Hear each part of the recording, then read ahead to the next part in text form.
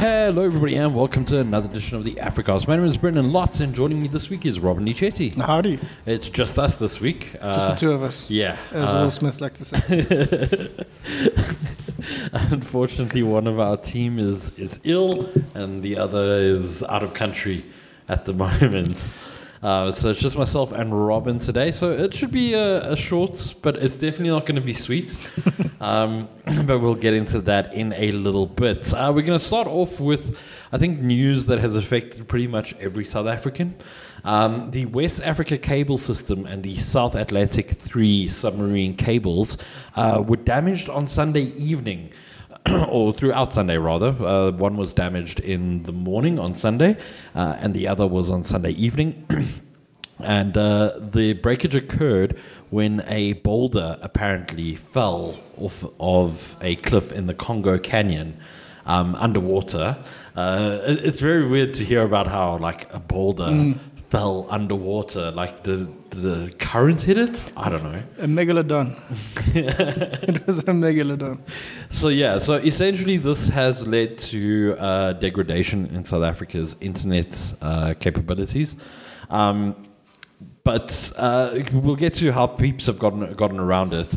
The one thing I do want to highlight is that the repair vessel that is scheduled to do the repairs to the damage of these two cables, the Leon Thevenin, it's French. It's currently docked in Kenya, which is on the opposite side of where the breakage is. Sacre bleu. Yeah, it's a bit of a bugger up, if we're completely honest. I think it is at least pleasing to know that even multinational companies have to deal with slow working contractors. Yeah. So it's going to be a while still before we get to full capacity of these two cables.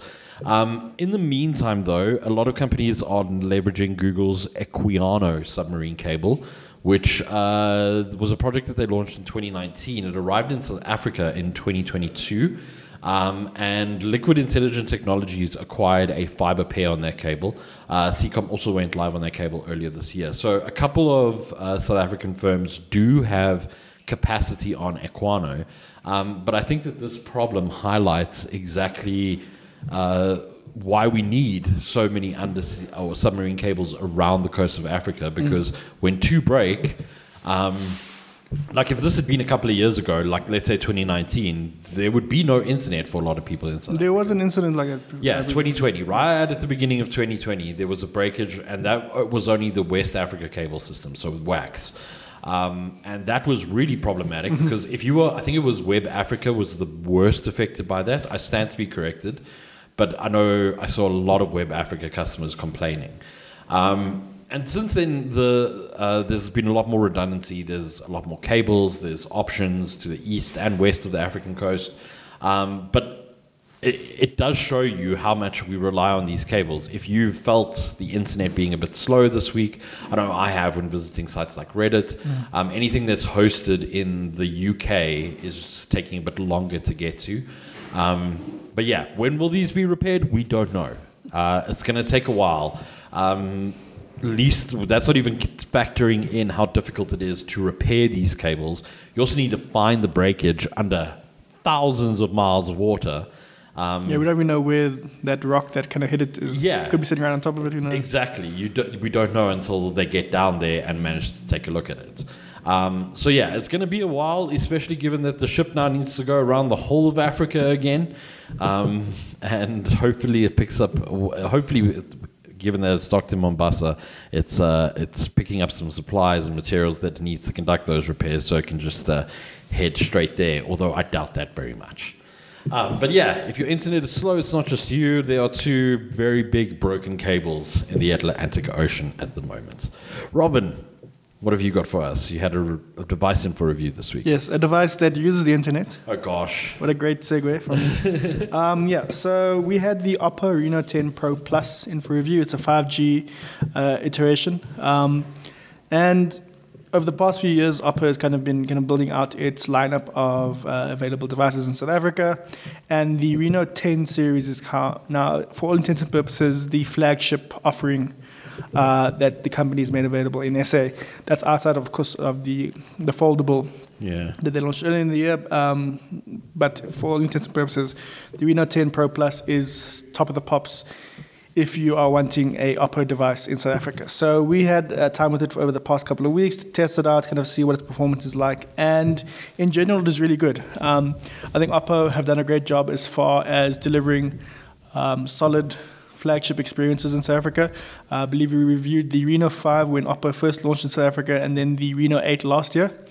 Clinton reviewed that one, also was really impressed with the device. And the Reno 10 Pro Plus is much the same. As far as its internal specifications are concerned, you're pretty much getting close to, if not the best that's available in the market. An octa-core Snapdragon 8 Plus Gen 1 processor. I know you get better ones, but that's nothing to shirk at. It's got a trio of lenses on the rear, a 50 megapixel main camera, a 64 megapixel telephoto, and an 8 megapixel ultra wide angle one. Again, that's pretty much par for the course. 12 gigabyte RAM, 256 gigabytes of storage, 4,000 milliamp hour battery, 5G, Wi-Fi 6, and a price tag of 21,999 Rand. Depending on the retailer, Oppo has been quite selective as far as pricing is concerned. It's been only been announcing contract pricing, which is in the region of around 899 Rand per month, depending on which network you're going with. So as far as, I guess, the boxes that need to be ticked for a flagship phone, the Reno 10 does that, and we're really impressed with its performance. The problem, however, is the price.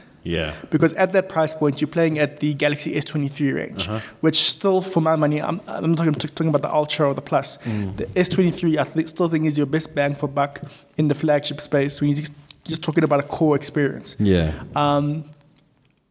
Yes, a lot of Chinese manufacturers have really tempting offerings on the table, but I think for a consumer that just wants something that they power on, it just works well. 9 times out of 10, I'm going to advise that they probably go for a Samsung device. I mean, I've been using an S10 Plus now since 2019, and it's getting old in the tooth now, sure. But if I were looking to replace it and I was looking to spend that amount of money, I'd just get another Samsung, if I'm honest. We already kind of spoken about Huawei's issues in the space, and I think of all the other Chinese manufacturers that are looking to make inroads in South Africa, Oppo is probably doing the best. But I still think when it comes to the entire package, Samsung just has something a bit better to offer. That's not to say that you're getting an inferior product. It's just that because we did score it 8 out of 10, which is a pretty good score. The problem is, though, that now Oppo is no longer, I guess, for lack of a better term, a plucky upstart. They now need to go toe-to-toe with Samsung, and right now, Samsung just has a better offering, and that's kind of just unfortunate. They need to look at it the same way that I think Huawei started looking at it when they were first in South Africa, where they were the plucky upstart. They were offering really cheap phones. They were really, really good.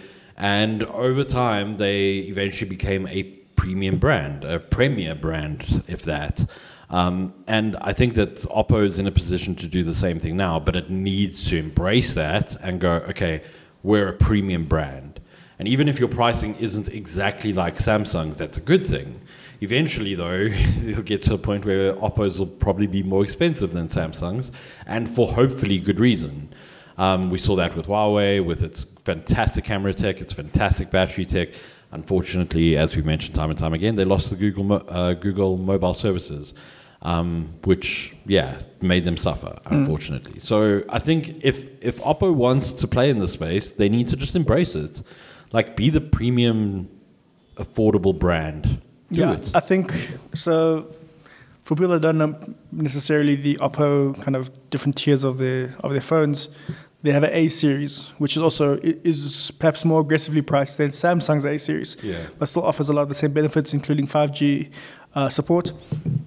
The Reno is kind of meant to be the premium mid-range, but here the 10 Pro Plus, that's kind of closer to flagship.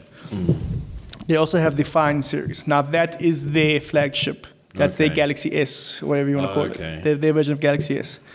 Those devices aren't available in country yet. The only one that's available is the foldable, which obviously is far more expensive than we have here. So I think when we start looking at some of the, I guess, candy bar shaped fine series phones coming into South Africa, that's when Oppo perhaps need to look at its pricing a bit more intentionally, and perhaps seeing maybe we do take a hit in terms of pricing just to ensure that we get more consumers on board.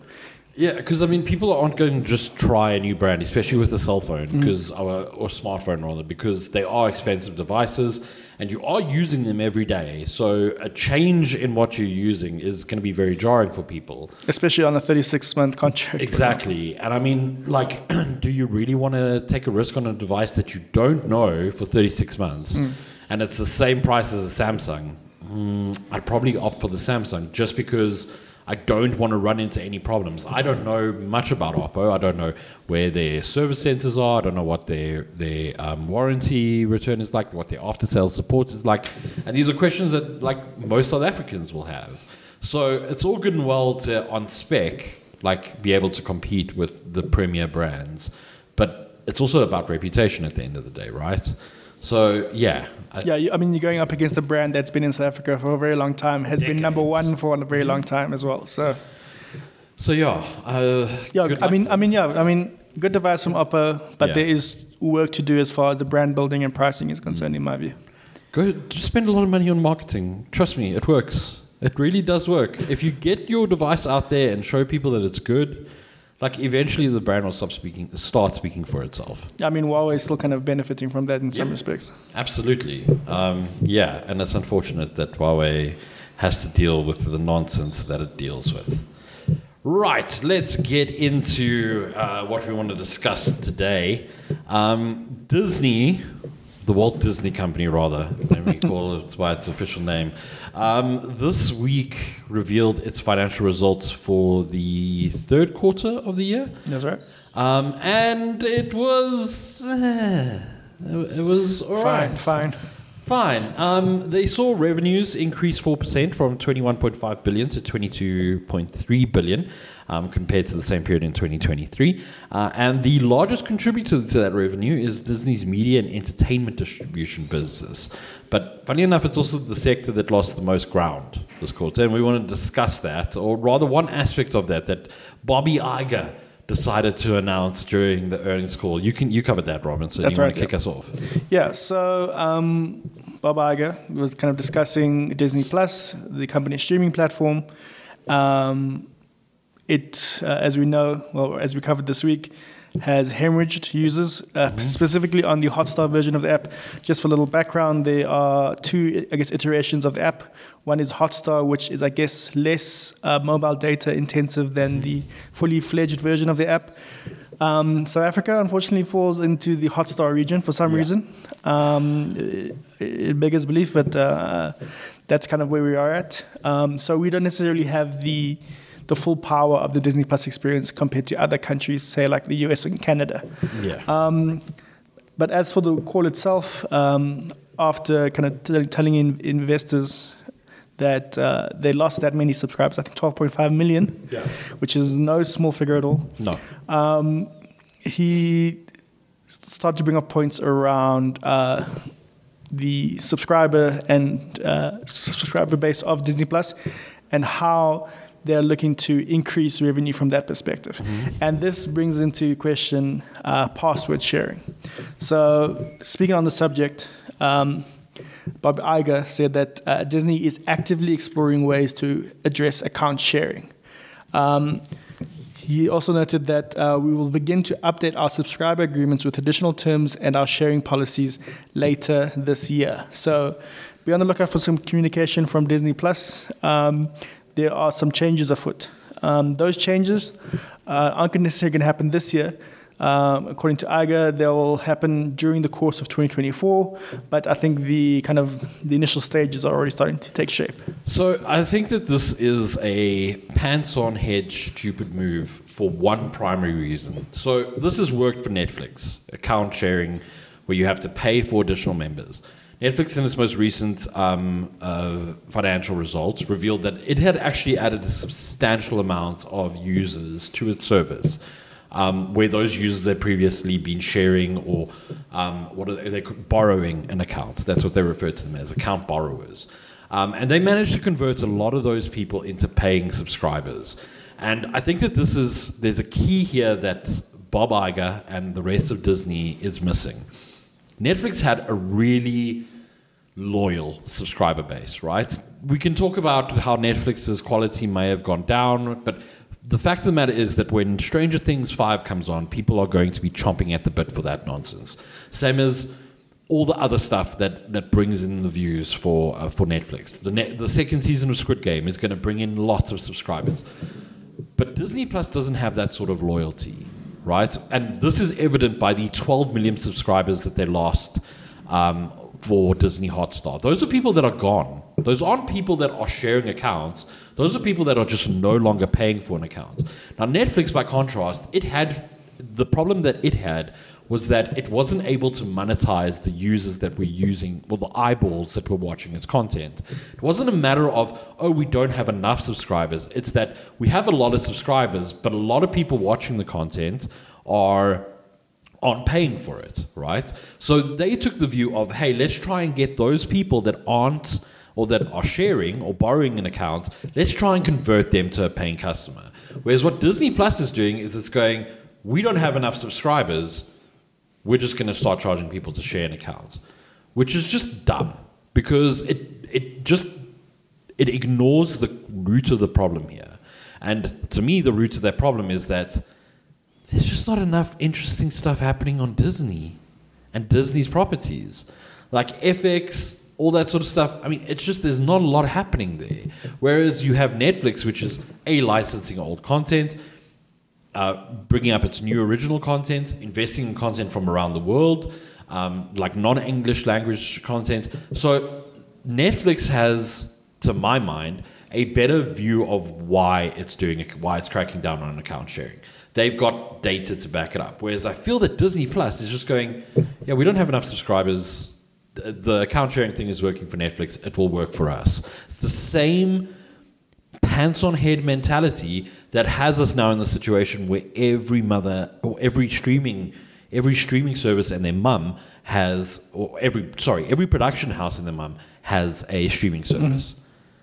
So it's just hey, look at what Netflix is doing, let's emulate them. And I don't think that's the way to go. Yeah, I mean, you mentioned content. Outside of, say, The Mandalorian, I'm struggling to see the hits that Disney Plus have on their hands. I mean, Secret Invasion has been universally panned for being terrible. And I think there might be a little bit of hype for Loki Season 2, but that's really it. I think The Bear as well, that's an FX property. That's not. I understand Disney owns FX, blah, blah, blah. But that's not a Disney property per se. Yeah. And again, it's about, although we enjoy the series, it's still quite niche. It doesn't necessarily have as broad appeal that something like Stranger Things has, or Squid Game has. Yeah. So yeah, I think from a content perspective, Disney doesn't have the same clout that Netflix does. I know we also have said Netflix's content has been terrible in recent years, but it still has a lot of big hits on its hands. And yeah. For me, I think that the 12.5 million subscribers, a lot of that was cricket fans that they lost. Well, they claimed. So they said that because they lost the Indian Premier League cricket series, they saw a decrease in advertising revenues because of that, which I guess makes sense. I mean, the IPL is pretty big. Yep. And if you lose that as a mainstream and you go somewhere else, it goes somewhere else, those viewers aren't going to stick around. It almost seems like they shouldn't have allowed that to happen. If I'm a Disney investor, I'm saying, what? You lost 12.5 million subscribers. You knew it was going to happen. Why did you let it happen? It doesn't make sense. I mean, this is the thing, right? Is that like that whole bidding process? Everybody saw it happening and was like, okay, so they're just going to ignore it? They're just going to leave it? Like, okay. The biggest mobile market in the world outside of China. Yeah. You're going to... just going to ignore it. And I mean, like, that's a lot of people. 12 million subscribers gone. Mm-hmm. Like, compared to last year. So, I mean, that's over 12 months. You've lost 1 million subscribers a month. I'd be surprised if there are 12 million Disney Plus subscribers on the African continent. So you're almost losing a continent worth of subscribers. Yeah, that is ridiculous. And I also think that part of it has to do with the fact that this is Hotstar. Like, in my opinion, all right, this is now my opinion, separate from Hypertext, the Disney Plus service that we have here in South Africa is pathetic, right? The content is fine, but the actual platforms to stream are pathetic. I cancelled my Disney Plus because it refused to let me use Brave browser. Now, within Disney stipulation, there's stipulation that it needs to be a Chrome browser. That's not it's a change to Chrome browser because it used to be a Chrome-based browser, which Brave is, and wouldn't let me log in. So you know what I did? I cancelled straight up because it wouldn't let me use the stuff that in the way that I wanted to use it. And I think that's becoming a problem with many streaming services, where they have a vision of how they want you to use it, but they're only letting you know this vision after many years of you using it, causing massive upheaval, as we're seeing with Netflix. Now, we've talked very nicely about Netflix, but I think that account sharing is dumb. I think that asking people to pay for an account is a stupid move that ultimately is going to damage you. But I feel like this is just something that's consistent throughout streaming platforms. There are a bunch of mistakes that are made that are just silly. And then there's a few where it's like, oh, this is actually really clever. We were talking about this beforehand, before the recording of the podcast, but we were both talking about how like impressive Amazon Prime Video is. Like the slate of content they have on there, it may not be being refreshed every week, but there's a lot of stuff on there if you go and look, because the discovery is woeful. Jeff, my man, just get a better algorithm, please. You can pay for it. Just stop Blue Origin production for like 1 month and invest in Prime Video, because there's some really good content there. There's some cool features as well, like the X-ray, which I love. It's one of my favorite features, because sometimes you do just want to know what song is playing in the background, or who's this actor, or who's this actress. It's a really cool feature. Same goes for Showmax. Showmax is just very simple. Really great content coming from HBO, from MultiChoice, its original stuff, and there's a constant stream of it. But then also, everything's very simple. Oh, I want to watch something. Click watch. What quality do you want to watch that? Okay, medium, great. No, great. I mean, it's all just very simple, very easy to understand. And there's fewer restrictions on these. So Amazon Prime, you get up to three devices at a time. Showmax is 2. Netflix, I don't even know anymore, because I don't see the point of having concurrent streams if you're not allowed to share an account. Like, in a household, sure, but at what point are you going to have 4 people in your house streaming 4 different pieces of content on 4 different screens? So this is going to sound a very easy and lazy thing to say, but I blame Elon Musk for all of this. Okay. Because Elon Musk has made it normal to just force people to pay to play. Yes. Because back when all these streaming services started, often the highest tier opened up availability for you to share access. Now you're paying for that. So something that used to be free, you still paid a premium price for. Yeah. It used to be a free feature. It used to be a perk. Now you're having to pay for it as well. Yeah. And I think there's this shift happening, like you mentioned, in the industry, where now everything is pay to play. Yeah. You don't want ads, you gotta pay. You want to share with people outside of your household, you gotta pay. It's just, unfortunately, and the unfortunate thing is that they have us by the short and curlies. We can't actually do anything about it, because what am I gonna do? I'm gonna go to DSTV. Yeah. And I can't watch any of those shows that I have been watching over the past 4 or 5 years. Yeah. I can't get all that access again. So, I mean, the other problem is that like when it comes down to it, like everybody can talk about piracy, blah blah blah, but I mean, piracy is problematic in that, 1, it's illegal, probably the most important. Number 2 is I still have to download files, right? I know there's IPTV, but IPTV is incredibly illegal, so don't even consider doing it. But the other problem that I see is that higher tiers, such as Netflix, its premium tier, becomes useless now, because, as you mentioned, things that were perks are now pay to play, and that sucks. So the reason I have a Netflix premium account is because I share it with my parents, and Netflix higher ups can get angry at me, but The fact of the matter is that my parents aren't very technologically literate, all right? So to tell my mom to, okay, just open up Netflix, key in your credit card details, and pay for it every month. So there's so many problems with that, because to just tell my mom to go onto her computer, which probably doesn't have an antivirus, to go onto Netflix.com, hope that she types it incorrect, or she types that URL incorrectly, and doesn't get transferred to Netflix, which is some sort of phishing website, take her account details. It's just, for the older folks, such as my parents, it's not viable for me to say to them, oh, just go and do it yourself. So what am I going to do? I'm going to let them just take control of my Netflix account, lower it down to the standard or basic, whatever it's called nowadays, where you can stream on one stream, and I'm just not going to use Netflix anymore. Simple as. I'll keep paying for that account so that my parents have access to Netflix because they watch stuff on there. But I'm not going to now go to my parents and say, oh, you know that thing that you've had now for free, I need to take it away. And the content that you had, I'm taking it away. And I don't know if this is something that Netflix thought through. I'm sure they did. I'm sure there was lawyers and people, but did they think about the human elements of this? I know it's worked for them in places like the US and the UK, but those are first world countries, firstly, where people can afford to splurge a little bit on luxuries. I'm not so sure that's going to work when they go to South America, Asia, Africa. Is that going to work there? But we don't know, because Netflix has said that they're not going to do account paid sharing here. People just need to apply for their own accounts, which is also just, what do you think? South Africans are made of money? We aren't. The very core of this problem is that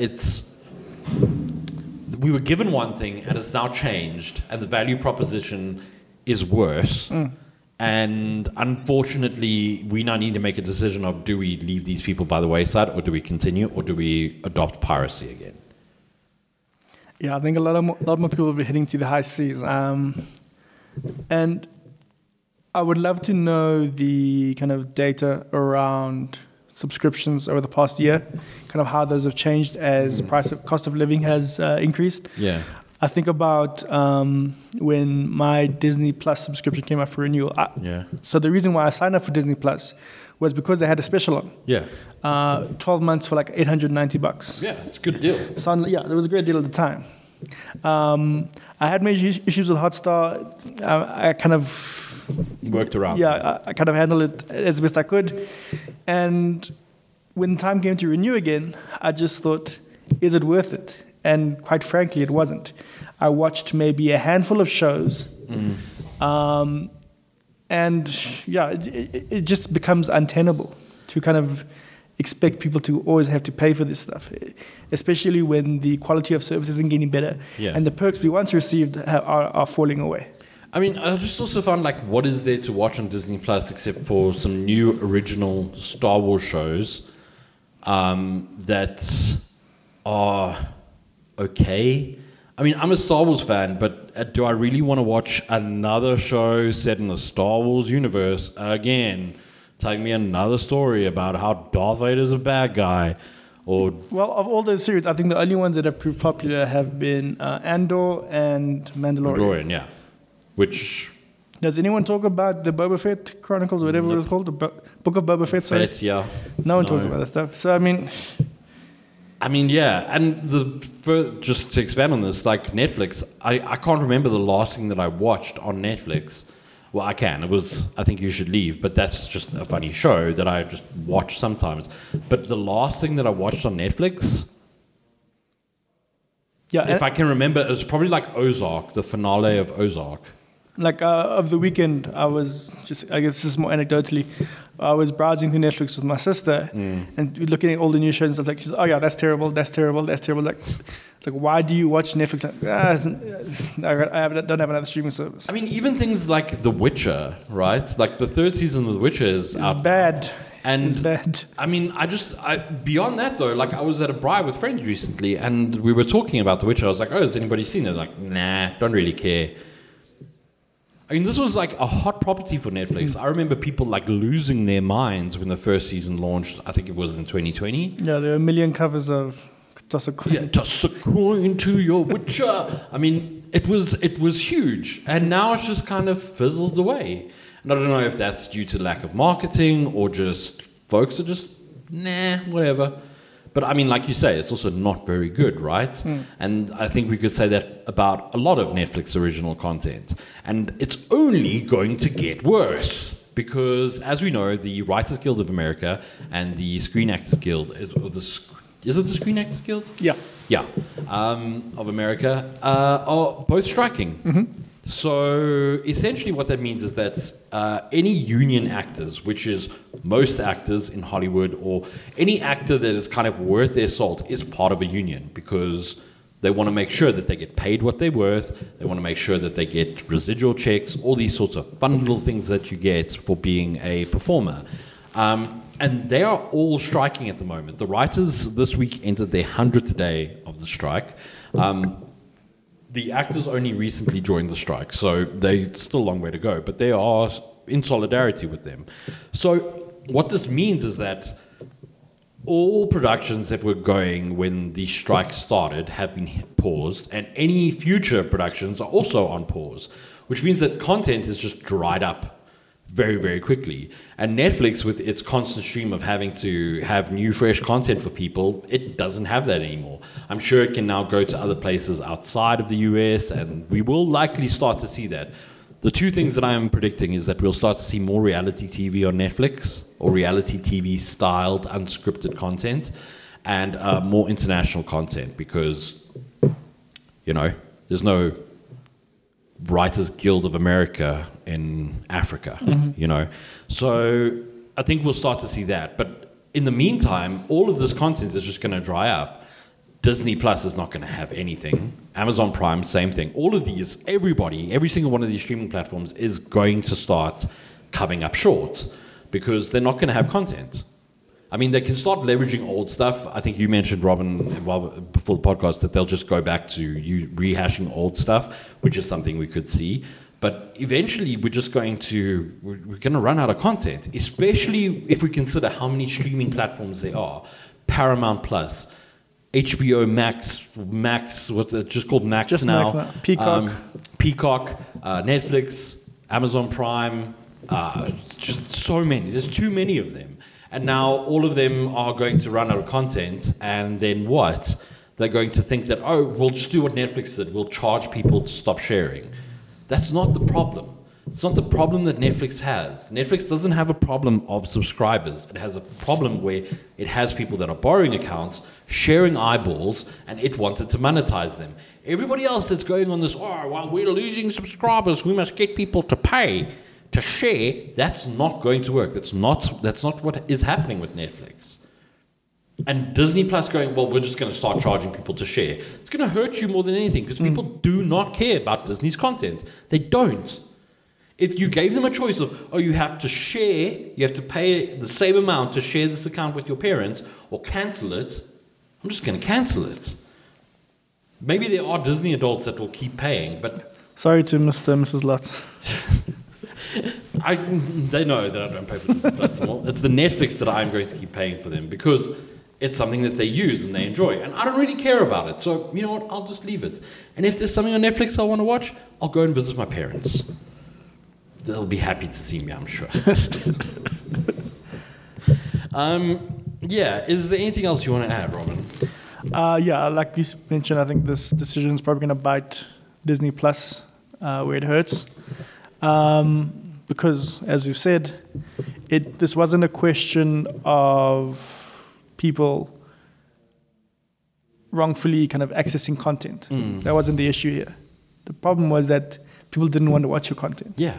So, best of luck to Disney Plus. I'm sure they will, I'm sure, as a company, be fine in the end. But, I think this strategy is unfortunately going to get copied by a lot more streaming platforms. And for paying customers like ourselves, it's going to suck.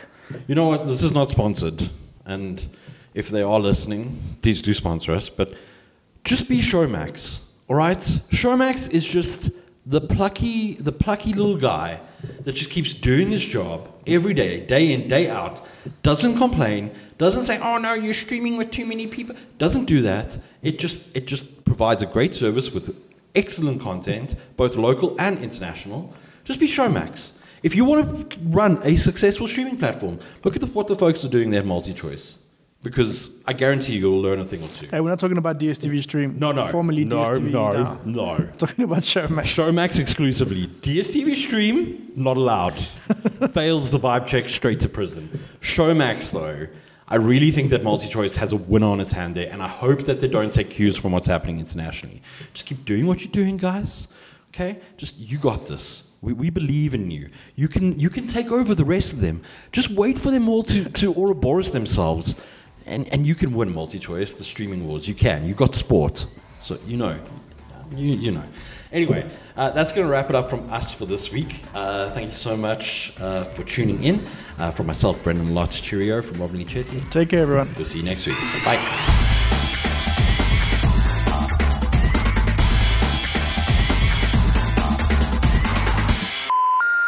Sorry, the number you have dialed is not in service at this time.